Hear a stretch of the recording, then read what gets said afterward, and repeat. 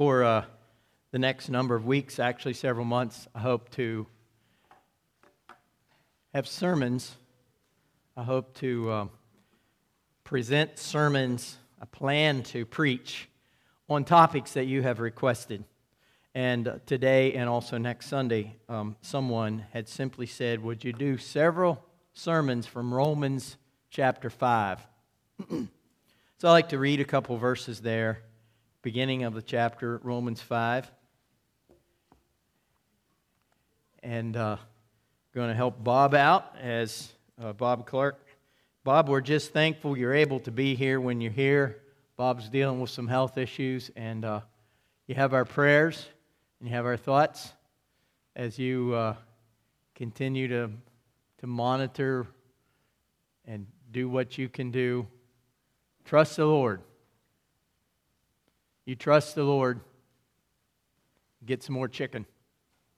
He'll take care of you. By the way, thank you to many of you who buy chicken, who help out with chicken. We sold every half we had cooked yesterday, and that money will go to our building fund. It was over $1,600. I don't know the exact amount, so we're thankful for that. And I wanted to say thank you for the many of you who bring up, I don't know what, cakes or pies or bread or cookies or whatever that are helpful. And I also want to say thank you to the many of you who helped with Bible school.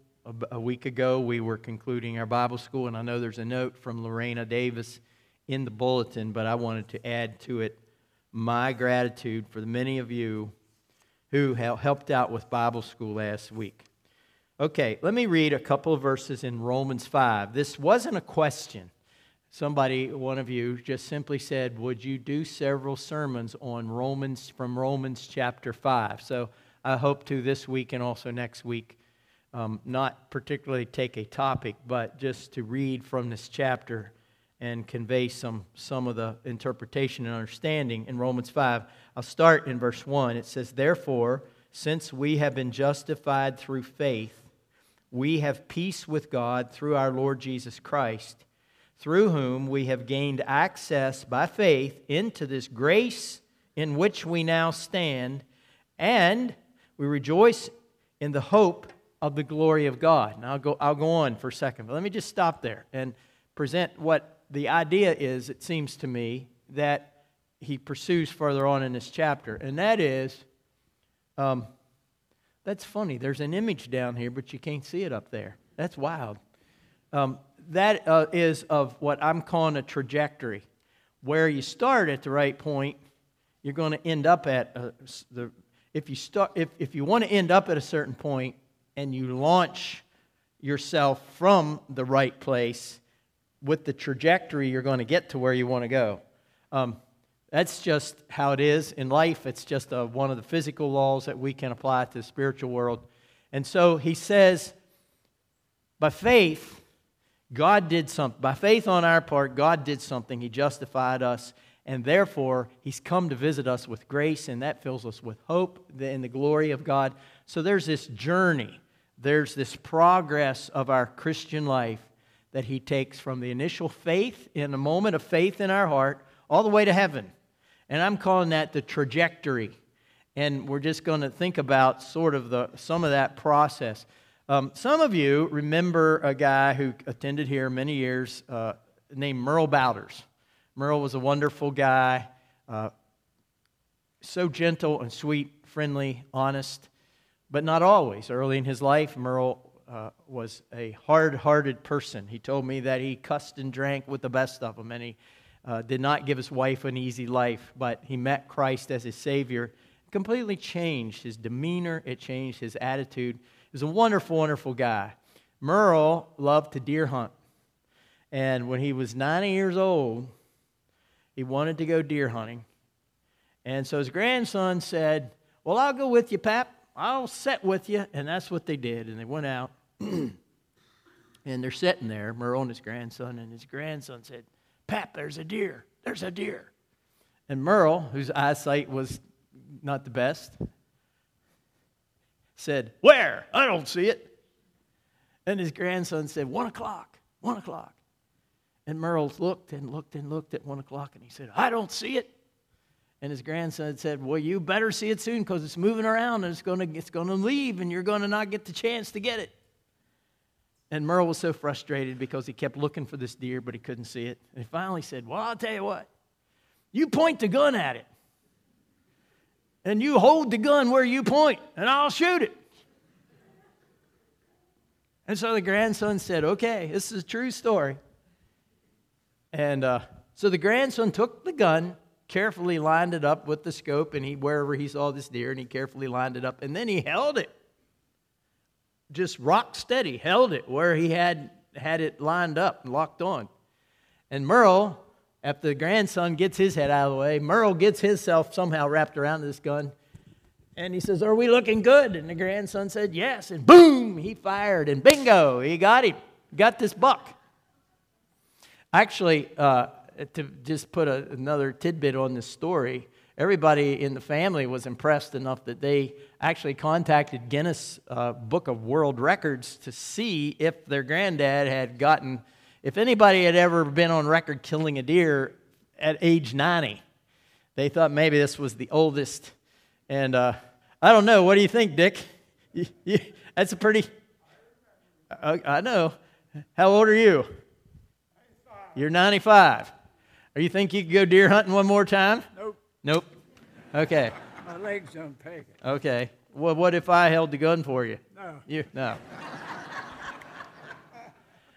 The Guinness Guinness record people said it could well be a world record, but we have no category like that, and so we have nothing to measure it against. So Merle's not in the Guinness Book of World Records. However, my point, one I always thought was humorous, I always thought this story was just amazing how he did kill the deer, not because he himself was so great, or not because he himself actually fully probably saw what he was shooting at, which is terrible when you think about it. I mean, it's not that safe, but they both, I guess, knew where they were at and what they were dealing with. The point is that he killed the deer, the gun hit the target simply because it was pointed at the right place. It didn't matter who looked through the scope. It really didn't matter exactly who was holding or lined it up. What mattered is it was pointed to the right place. And once it's pointed to the right place, the trajectory of that bullet is going to take it where it's going to take it. It doesn't matter exactly a lot of the details of how it got pointed at that place. Once it's at the correct place, the target will be hit. Because the trajectory is that precise, the trajectory, and it doesn't matter whether you're talking baseball or basketball, when you heave it, or whether you're shooting a cannon or an arrow, it doesn't matter. A trajectory says, based upon where we're launched from, we already know where we're going to end up. That's the reality of it. And so Paul says here in this writing of Romans that in the order, and I realize this may not always be sequential enough for us to recognize in life. We don't always sit down and say, okay, I'm in the faith stage now, and then God's going to justify me, and once He's justified me, then I will have peace. We don't always sort it through mathematically like he lays it out here. But he does list these 5 components. And he says, here's the trajectory of the spiritual process, of the transforming process of God in our life. First thing, you don't get to heaven. First thing is you have to have faith in your life. Therefore, having been justified by faith. So, if I could just throw this up here as sort of a explanation or reiteration, what he's saying is, if we can think of it this way, faith is like the trigger of your life, the trigger of this process. Faith is like the moment when old Merle pulls the trigger of the gun that his grandson is actually holding. He had to do that. there was a moment where if he was going to get the deer, somebody had to pull the trigger. And the process of hunting is, if you're going to claim the kill, you can't say somebody else pulled the trigger. Even though his grandson was holding for him, in that moment, Merle himself needed to reach down and get a hold enough and say, okay, I make this commitment, bang. That is equivalent in a way to the issue of faith in my heart, in my life. You can hear about God, you can read about God, you can grow up in a home that's a godly home, but if you never pull the trigger, your own self for your own life, you're not going to heaven. You're not going to be able to make the arc of the trajectory. There has to be a moment where God justifies you, but that's only going to happen, Paul says, by faith or through faith. So faith is the initiation from a human point of view. I understand we're talking about from a human point of view of this transaction. Then there is the moment of transaction itself, where it says, by faith we are justified. That means something dramatically and eternally and actually and truly changed. That means that at some moment, in one moment, Jesus was not my Savior, and at another moment, Jesus was my Savior. That means at one point, I was headed for hell, but something happened, and I am no longer headed for hell, I'm headed for heaven. There was a transaction. I'll come back to it in a second.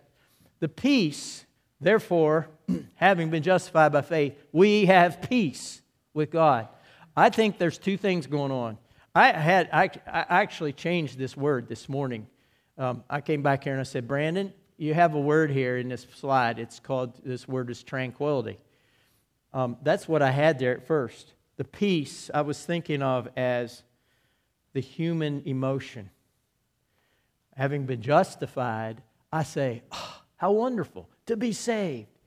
We're going to sing this song to close our service. Blessed assurance, Jesus is mine. The sense of assurance, of tranquility, of peace. I have peace with God. But the more I've thought about this throughout this week, this passage, therefore having been justified by faith, we have peace with God. I think it's actually talking less about human emotion and more about God's cessation of hostilities toward us. Because before we were under God's wrath. But when God justified us, He called a truce. And He said, if you are in Jesus Christ, I extend to you my peace. Peace to all who fall under the banner and the blood of Christ. Peace from God. Peace with God. I'm not sure. You can take it both ways, I'm sure. But I think perhaps Paul is not emphasizing the human emotion as much as because of the fact that God has honored us, or because of the fact that God has declared us righteous, He then no longer is hostile toward us. We are not the conclusion of our life is not destruction. It is salvation because God has extended His peace. Anyway, what he says here in this verse is, having been justified by faith, we have peace with God. We have peace with God through our Lord Jesus Christ, through whom we have gained, here's the next step in this thing, we have gained access into this grace in which we now stand. From the moment that God honors Christ, honors your faith by changing your stature, by changing your destination, by changing your heart. From that moment on, you stand in a state of grace. Unlike when you're apart from Christ. Paul says, because of faith on our part and justification on God's part, we have access to this grace in which we stand. It's a whole place. It's a whole surrounding, an environment of grace. And I know that we would have a wonderful time if we took the next hour and we just shared with each other stories of grace. How undeservingly we stand in a place of grace with God, and He's spared our lives, and He's blessed us, and He's taken care of us in amazing ways. This triumphal place that we're in. And then he says after that phrase, therefore, because of this process, we have hope in the glory of God. That's talking about heaven. This is talking about after we die someday, the glory of God and the place of God's glory. We feel quite sure we're going to be there. We have confidence, blessed assurance, Jesus is mine. Oh, what a foretaste of heaven or of glory divine. Did I do that? Okay, I was wondering. Basically, then I'm helpless here. Okay, I don't know what that's about. But let me read. I'm going to skip a couple verses and come back to them if I can. Let me start reading in verse... Well, I'm going to read starting in verse 6, and I'm going to come back to the verses right before. You see, at just the right time, when we were powerless, Christ died for the ungodly. Very rarely will anyone die for a righteous man, but for a good man, someone might possibly dare to die. But God demonstrates His own love for us in this: while we were still sinners, Christ died for us. Since we have been justified by His blood, how much more shall we be saved from God's wrath through Him? Now he's going to repeat it. If, when we were God's enemies, we were reconciled to Him through the death of His Son, how much more, same phrase, having been reconciled, shall we be saved through His life? That phrase, how much more, how much more? It's like saying, well, if you shoot the bow at the right spot, how much more can you be sure you're going to hit it?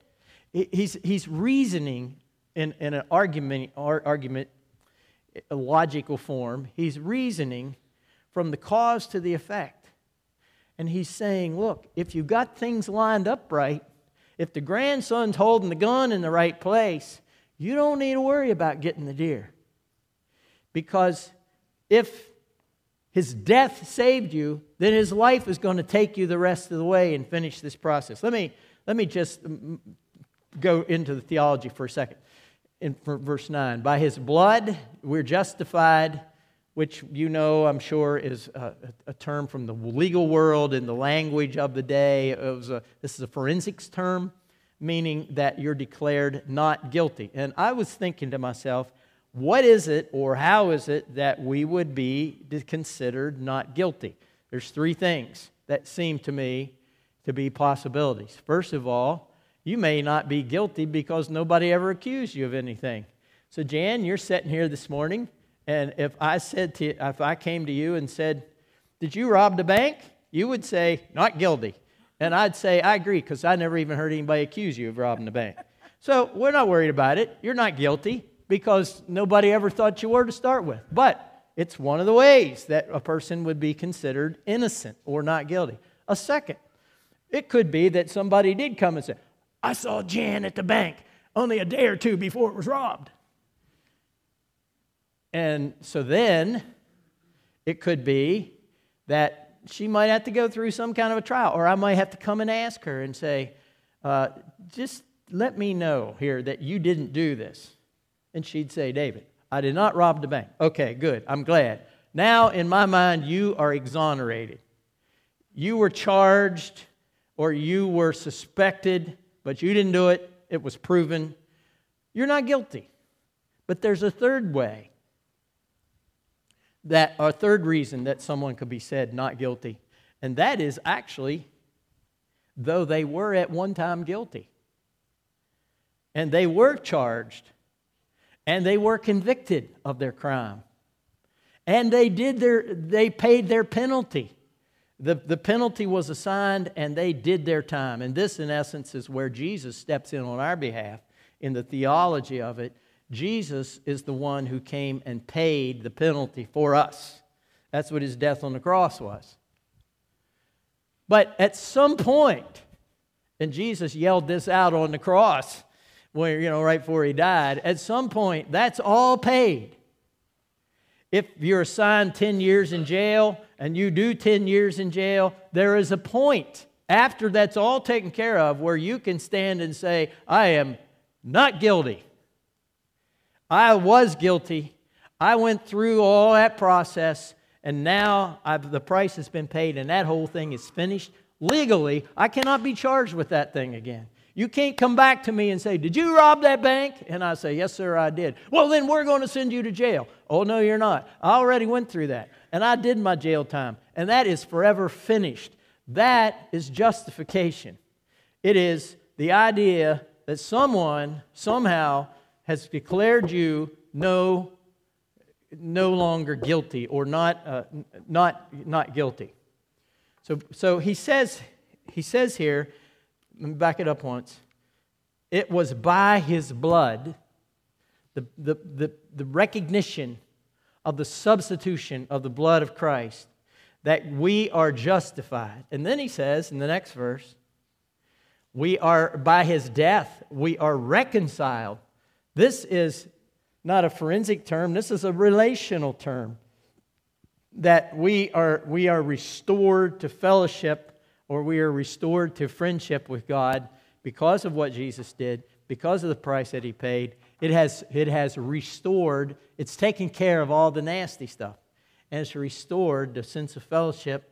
It's brought about forgiveness and all that kind of thing. If you say to yourself, how could you have a friendship restored? Or how could you be reconciled if you're at odds with each other? There's two thoughts that come to my mind. I'll mention both of them. First one is, it could be that whatever is causing your disagreement, you get rid of. So let's say Cindy and I are fighting over a cat. I don't want a cat and she wants a cat. Or I don't like the cat and she likes a cat. Whatever. So what's that? Excuse you. Well, you might be the solution to this, because I might just bring the cat down to your house and drop it off. And that would be a way of reconciling with Cindy.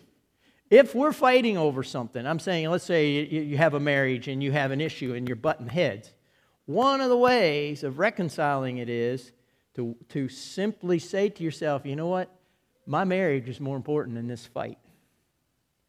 So if this item or this habit or this circumstance is going to continually cause conflict in my marriage, then I'm going to dump it.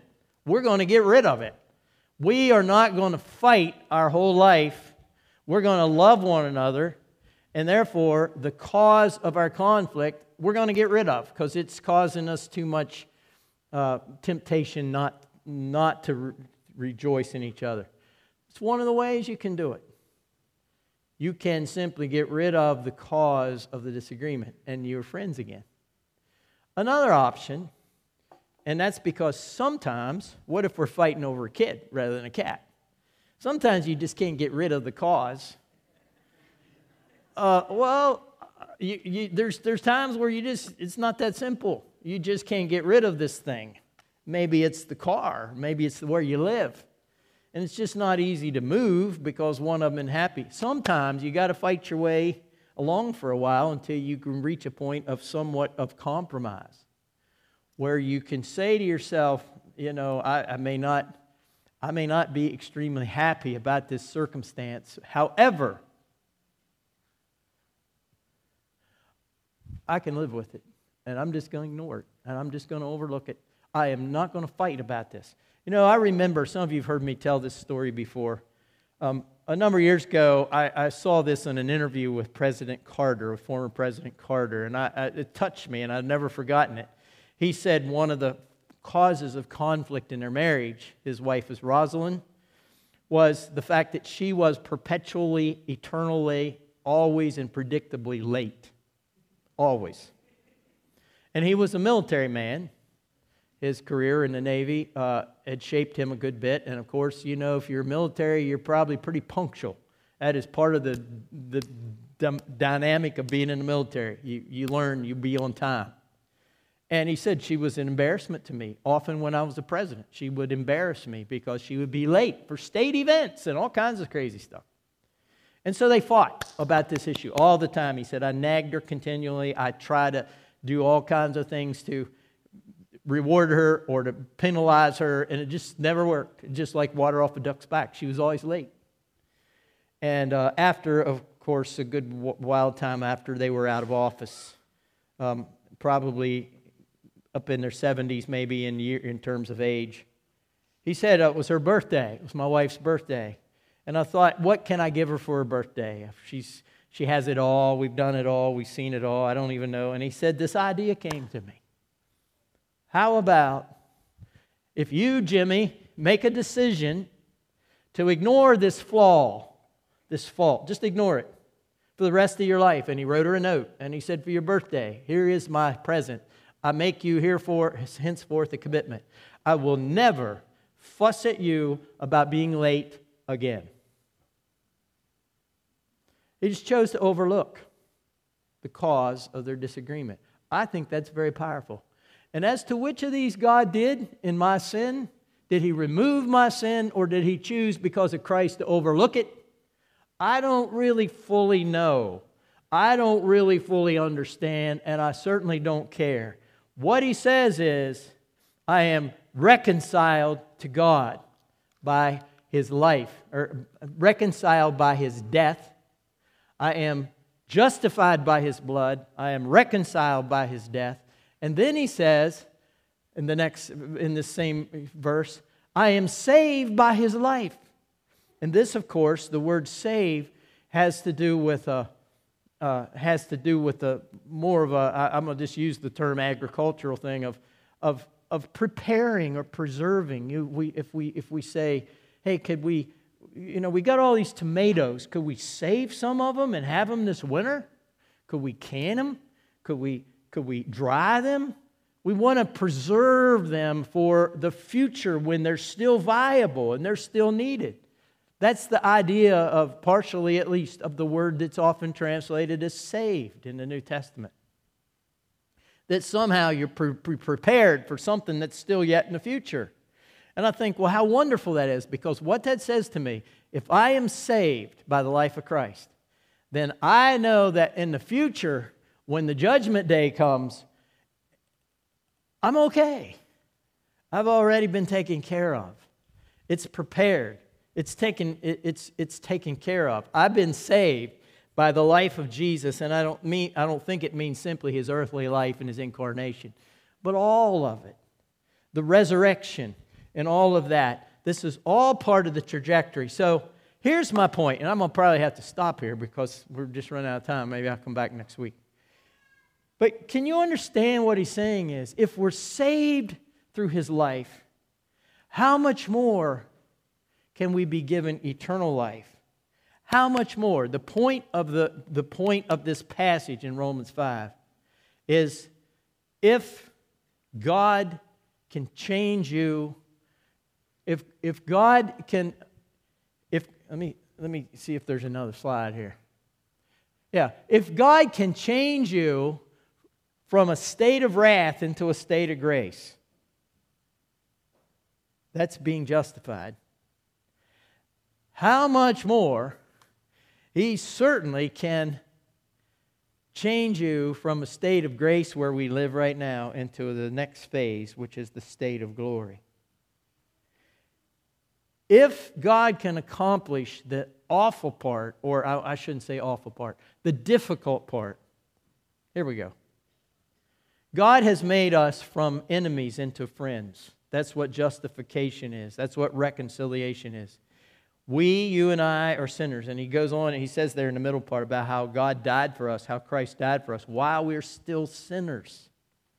If God can accomplish that, and he can offer me a change of nature and a change of stature and status, if he can do all that so that now I'm reconciled to God, I'm not perfect, I got lots of issues, but I'm a child of God. I have within me the nature of God. Whew, I've come a long way.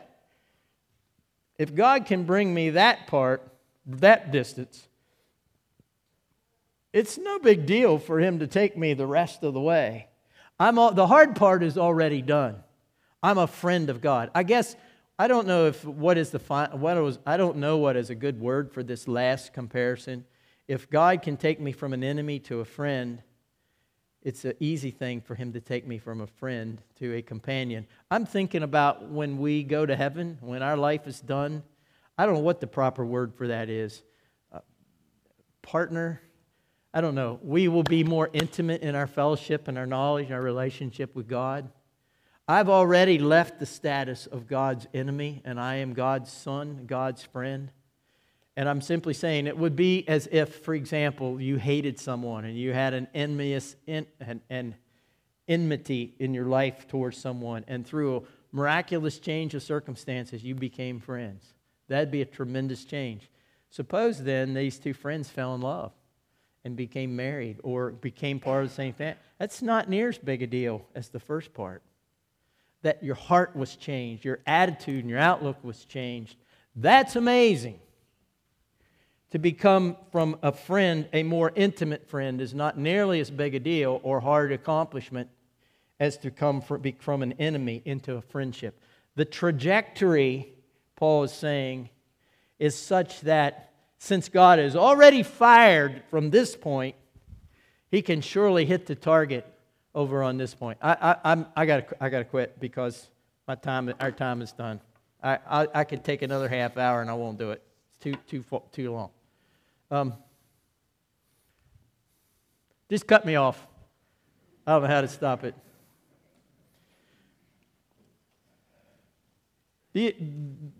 Can you hear this message? What he's saying, if God has accomplished this part, how much more will He accomplish the rest of it?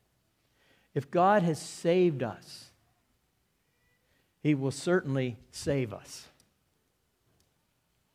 If He has forgiven us, He will certainly take us to heaven. Because that's the least difficult of the transactions. And God has started this. He has started this process. It tells us in Philippians chapter 1, verse 6, that what God begins, He will finish. He will bring it to conclusion. So I hope that if you're not a believer or a Christian, or if this is something that you've considered but never really pulled the trigger, that you'll realize that there's a way through this. There's a solution to the questions and the dilemma you have. You don't have to understand all the details. But what we can clearly see is that we can leave a state of being at odds with God to being reconciled to God, to being in fellowship with God. That all of this starts, as it says, by faith. This is sort of me pulling the trigger. And that begins the trajectory. So that someday, when my life is done and I breathe no more, I will be in a place that I always hoped and prayed and dreamed and wanted to be. I'll have no fear of being anywhere else. I'm not afraid of the devil. I'm not afraid of hell. I'm not afraid of being lost, because I know I have this assurance. The Scripture has told me here of where I'm headed. And if you've not pulled that trigger or started that process, you need to do that. You need to do that. And you need to do it alone. You yourself need to do that. You can talk with others. You can pray with others. But it can't be their faith. It's not the trajectory of their life. Heavenly Father, we thank You for this assurance. We're going to sing about it. We're going to rejoice in it, because it is what You have offered and promised to us. It is blessed. If we had our life, but we didn't have assurance of our future and our destination, we wouldn't feel very blessed. We'd feel confused. But we're not confused, because You have said to us that we have been justified because of our faith in Christ and His blood and His death. We have been justified, and therefore we have peace with God, and we have access to this condition of grace. And from there, we have hope for something even better and more. We have hope of the glory that we will enter, because by faith we left and we began our journey perhaps a long time ago. Reinforce in us, bless us with a vision of what You have done for us, and what we can do as we respond. In Jesus' name we pray with thankfulness. Amen.